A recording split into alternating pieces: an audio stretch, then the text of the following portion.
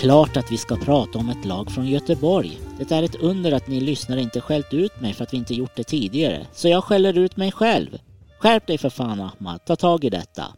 Okej, jag tar åt mig av kritiken och kontrar med att jag är mycket fin i håret idag. Man ska inte vara för hård mot sig själv. Jag är en helt vanlig människa som gör fel ibland och det är helt okej. Respektera att du gör fel ibland, kära lyssnare.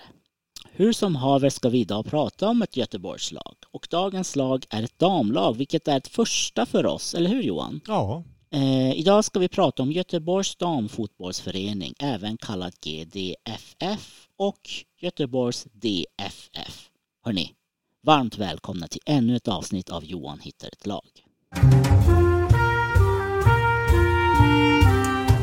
Göteborgs damfotbollsförening bildades 2013 och spelar idag i division 1. Det har slutat på den övre halvan av tabellen de senaste säsongerna och i år blev det en 4:e plats för dem. Idag har vi nöjet att intervjua deras tränare Thomas Simonsson, vilket ska bli jättekul. Verkligen. Ja du Johan, vi har tagit en oplanerad poddpaus, men nu är vi båda friska och redo för en massa fotbollssnack.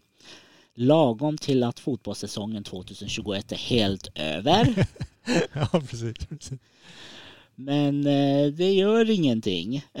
Det är bara, man kan alltid prata fotboll. Ja, nej men exakt. Men hur mår du nu då, Johan? Jo, men jag mår prima. Det känns underbart att vara tillbaka i den här stolen och bakom mikrofonen och mitt emot dig.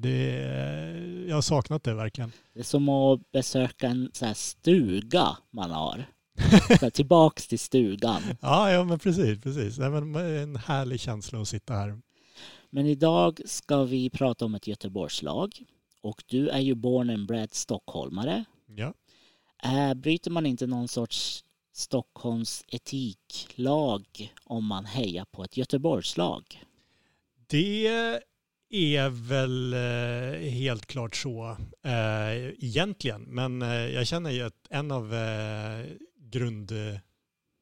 grundpremisserna för den här podden är just att vi bryr oss inte om sådana oskrivna regler, utan vi följer våra hjärtan dit de leder oss. Och leder de oss till Göteborg så leder de oss till Göteborg. Så ditt hjärta är öppet för ett Göteborgslag? Oh ja. Ja, jag tycker ju laget är väldigt charmiga. Jag älskar ju lagfärger som är så här skrikiga. Mm. Och jag tror det är cerise färgen på Göteborgs DFF. Och det är ju fan skrikigt. Ja, det är fantastiskt. Det var tydligen de själva spelarna i första truppen som valde det, att ha den färgen. Så... Jag har inte sett det tidigare. Nej. Så mycket bra val. Kredd till de personerna som röstar fram den färgen. Ja, verkligen. Det ser fantastiskt ut. Mm. Nej, men vad säger du, Johan? Ska vi ta och klippa till intervju med detsamma? Ja, det tycker jag. Låt oss göra det.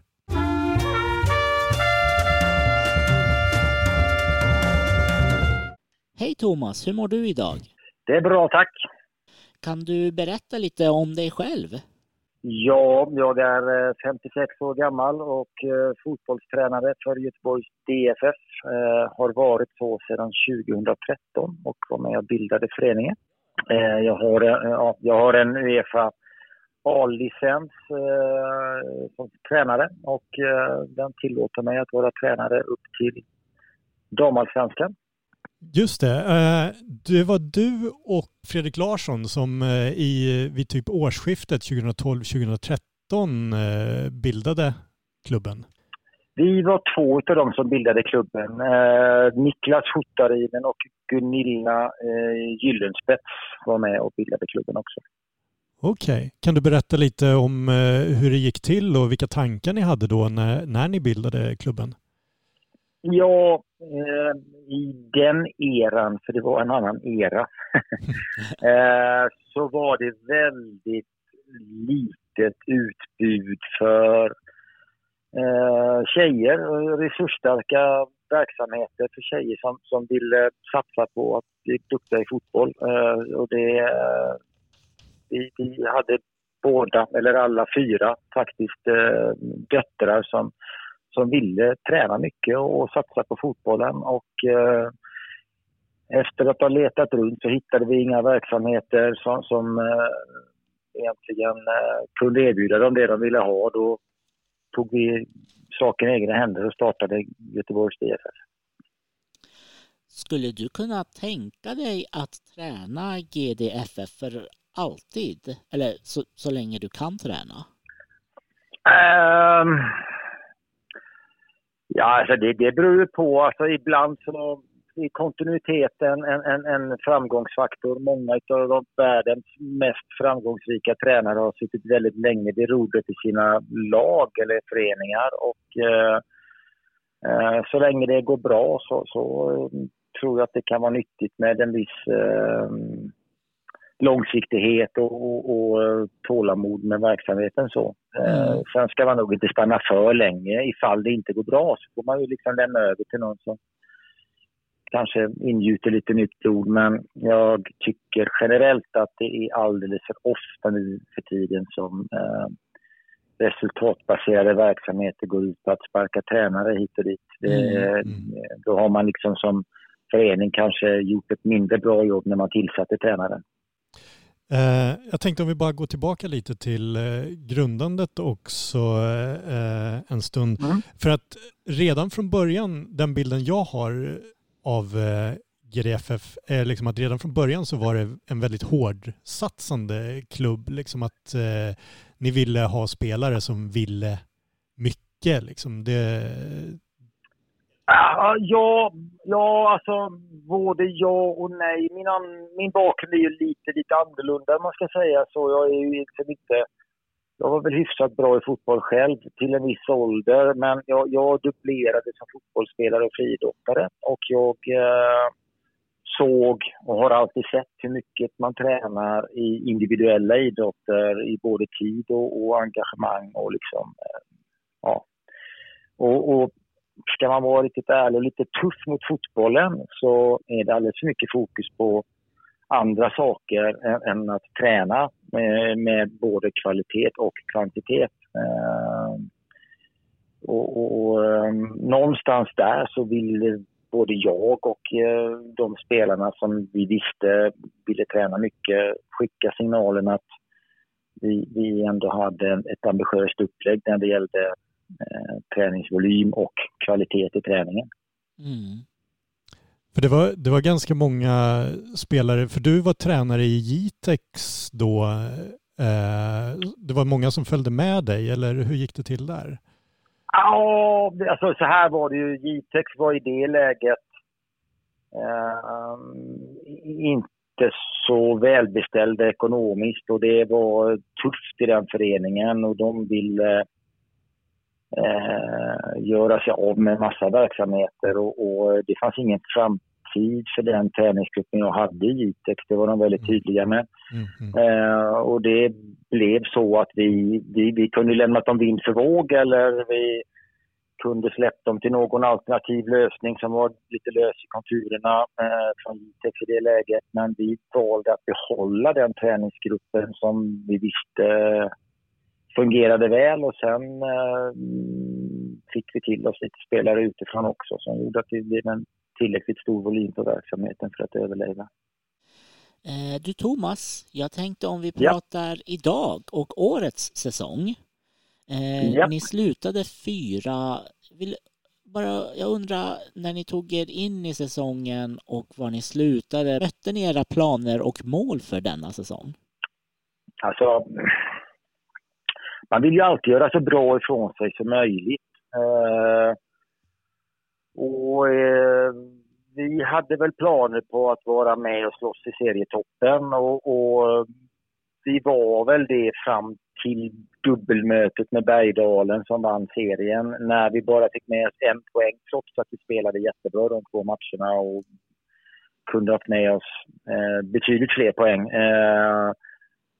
Så tappade vi lite grann häng på de absoluta topplaceringarna där och därefter kan man väl säga att vi inte riktigt nådde upp i prestation och då följer ju resultaten med.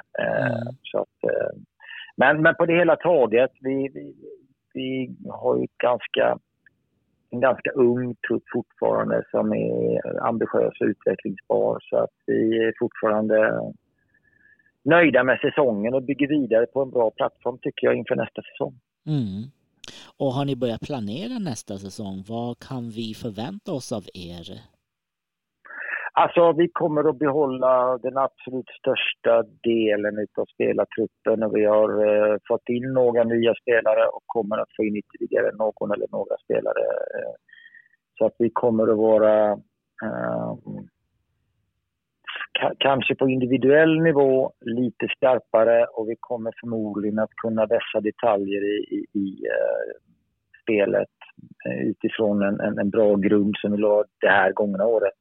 Så jag tror att vi kommer att vara lite bättre i det vi vill göra på planen. Om jag skulle säga, kommer ni sluta på elitettan? Vad tror du om det? Jag kan säga så här, det är klart att vi så småningom vill gå upp. Och blir det redan 2022, jättekul om vi gör det. Vi pratade tidigare om långsiktighet och tålamod på tränarfronten, att det var en framgångsfaktor där. Jag vill gärna att vi är förberedda och motiverade även i spelartruppen på att ta det steget. Och att vi inte gör som många andra föreningar, tar steget upp och har jättestor omsättning på spelartruppen för att spelarna inte räcker till för att spela högre upp. Utan jag vill att vi är förberedda för att ta det steget och med kanske några få tillskott gör ett bra första år i elitettan. Så att för att det ska lyckas, ja, då kommer man förstås att behöva vinna division 1 och ett kval övertygande, eller efter detta övergångsåret vinna division 1 i en av de nya division 1-serierna som kommer 2023 övertygande. Då är man kanske hyfsat väl förberedd för att klara sig. Men innan dess, alltså, går man upp knappt eller känner att man behöver förstärka truppen jättemycket, så finns det liksom ingen anledning att gå upp redan. Men jag tror ändå att vi kommer att vara med och slåss i toppen och göra ett bra år. Så vi får se hur långt det räcker helt enkelt. Långsiktigt, jag tycker det känns mycket tryggt. Ja, tack.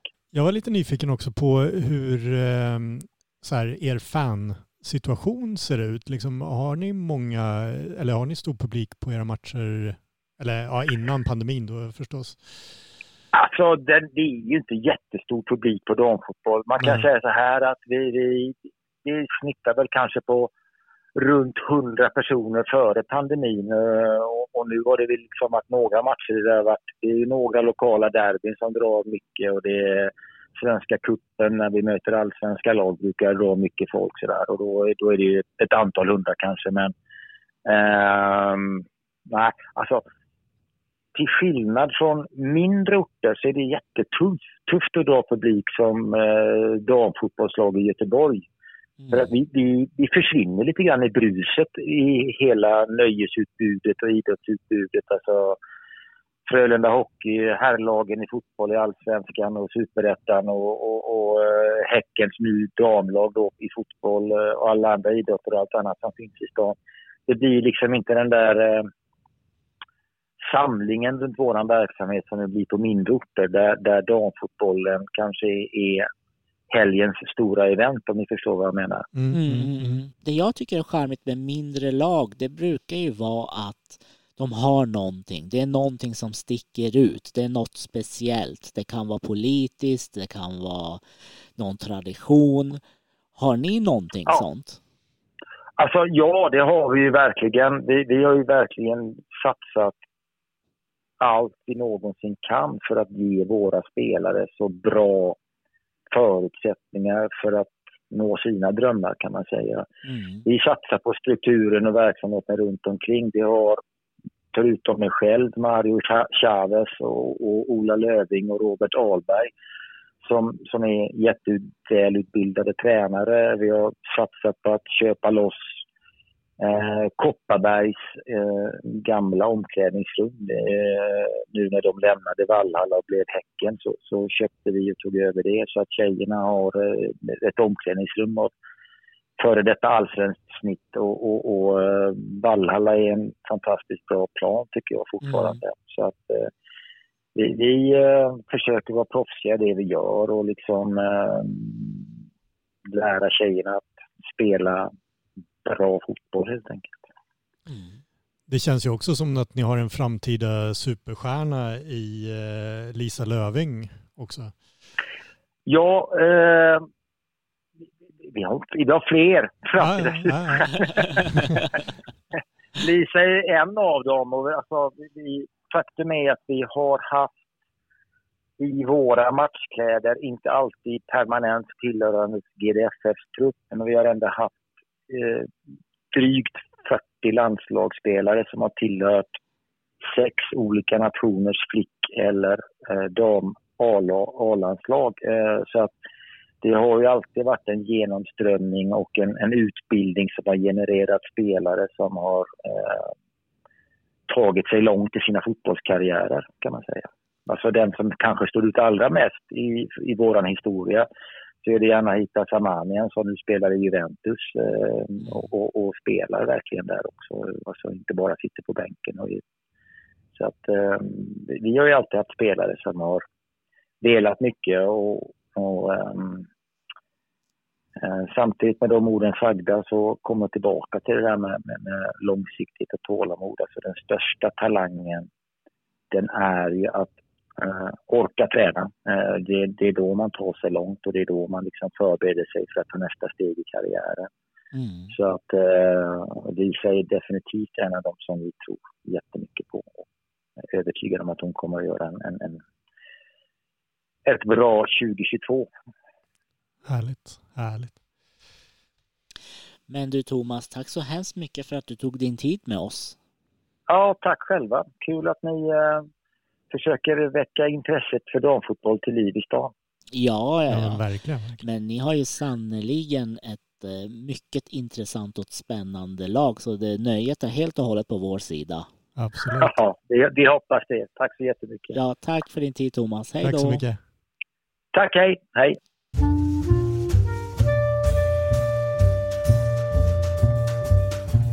Stort tack till Thomas, och för er lyssnare som inte visste om det får jag informera om att det här är vår näst sista, eller i alla fall sista intervjuavsnitt. Just det. Och jag gillar att det blev vårt första lag, Göteborgslag, och att det blev första damlaget. Ja. Men du Johan, vad känner du spontant nu efter intervjun? Ett jättespännande lag. Det är lite...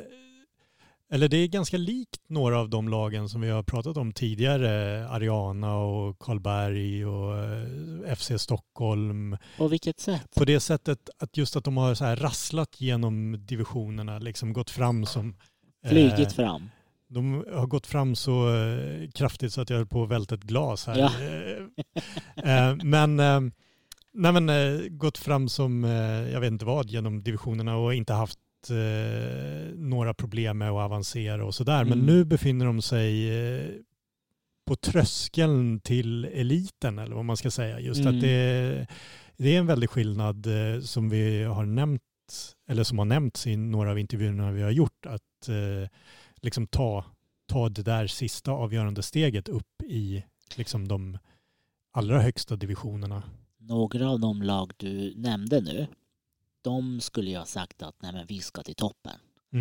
Jag tyckte det känns väldigt tryggt här att Thomas sa att nej, men vi ska ta det lugnt här, tänka långsiktigt, etablera oss. Och det kändes väldigt tryggt tycker jag. Jo men absolut. Det är ett jättespännande lag GDFF att följa på det sättet, kan jag tänka. Nu har jag inte följt dem särskilt länge, men just att se hur de kommer att lösa det här, för jag tror verkligen på dem. Alltså det känns som ett framtidslag, och det känns som Thomas sa att det finns många blivande superstjärnor i deras lag, och men deras inställning och är väldigt, väldigt spännande. Mm. Som supporter skulle jag tänkt att man vet vart man har dem. Det skulle vara väldigt förvånande att de skulle rasa. Precis. Nej, men det känns som ett väldigt stabilt lag. Helt klart. Alltså, jag skulle väldigt gärna, om jag hade en dotter, se henne spela i ett sånt lag. Liksom. För det känns som ett otroligt liksom, så här, tryggt, stabilt, rätt liksom. Men samtidigt då att det är ganska hårdsatsande. Liksom. Så för någon som älskar fotboll så är det ett spännande lag. De har ju utmaning framför sig. Jag reagerar ju lite på det Thomas sa om att det är så mycket konkurrens i Göteborg. Och det har han ju helt rätt i. Göteborg har ju massor med fantastiska lag. Jag tänkte ju inte ens på hockey om jag ska vara här. Bara på fotbollen så är det ju massor, men Frölunda. Jag bara, just det, Frölunda. Men jag är i alla fall charmad av laget. Och inte för att tjata, men just den där cerisfärgen är ju helt underbar. Ja, men verkligen. Men vi får väl helt enkelt ha tålamod och se hur framtiden ser ut för GDFF. Ja, precis. Och kanske kolla om jag vet inte, jag har inte sett om de säljer någon slags merch, men att gå omkring i en halsduk i deras färger, det vore inte helt fel. Nej, jag menar om du är GDFF-supporter och har deras merch, då kommer du sticka ut i mängden. Ja, men precis. Man kan verkligen se andra supportrar så här på en mils avstånd. Liksom. I vår nästa avsnitt och vi avslutar säsongen, då ska vi prata om en halsduk du har köpt. Och en kollega till oss såg den halsduken och trodde det var Arsenal. Och sådana misstag gör man inte om man håller på GDFF. Precis. Ja. Och hon hade nog inte lyssnat på vår podd. Nej. Men du Johan, ska vi tacka för denna avsnitt och se fram emot säsongsavslutningen nästa avsnitt? Ja. Tack för att ni har lyssnat. Tack Johan. Tack Ahmed. Hej. Hej då.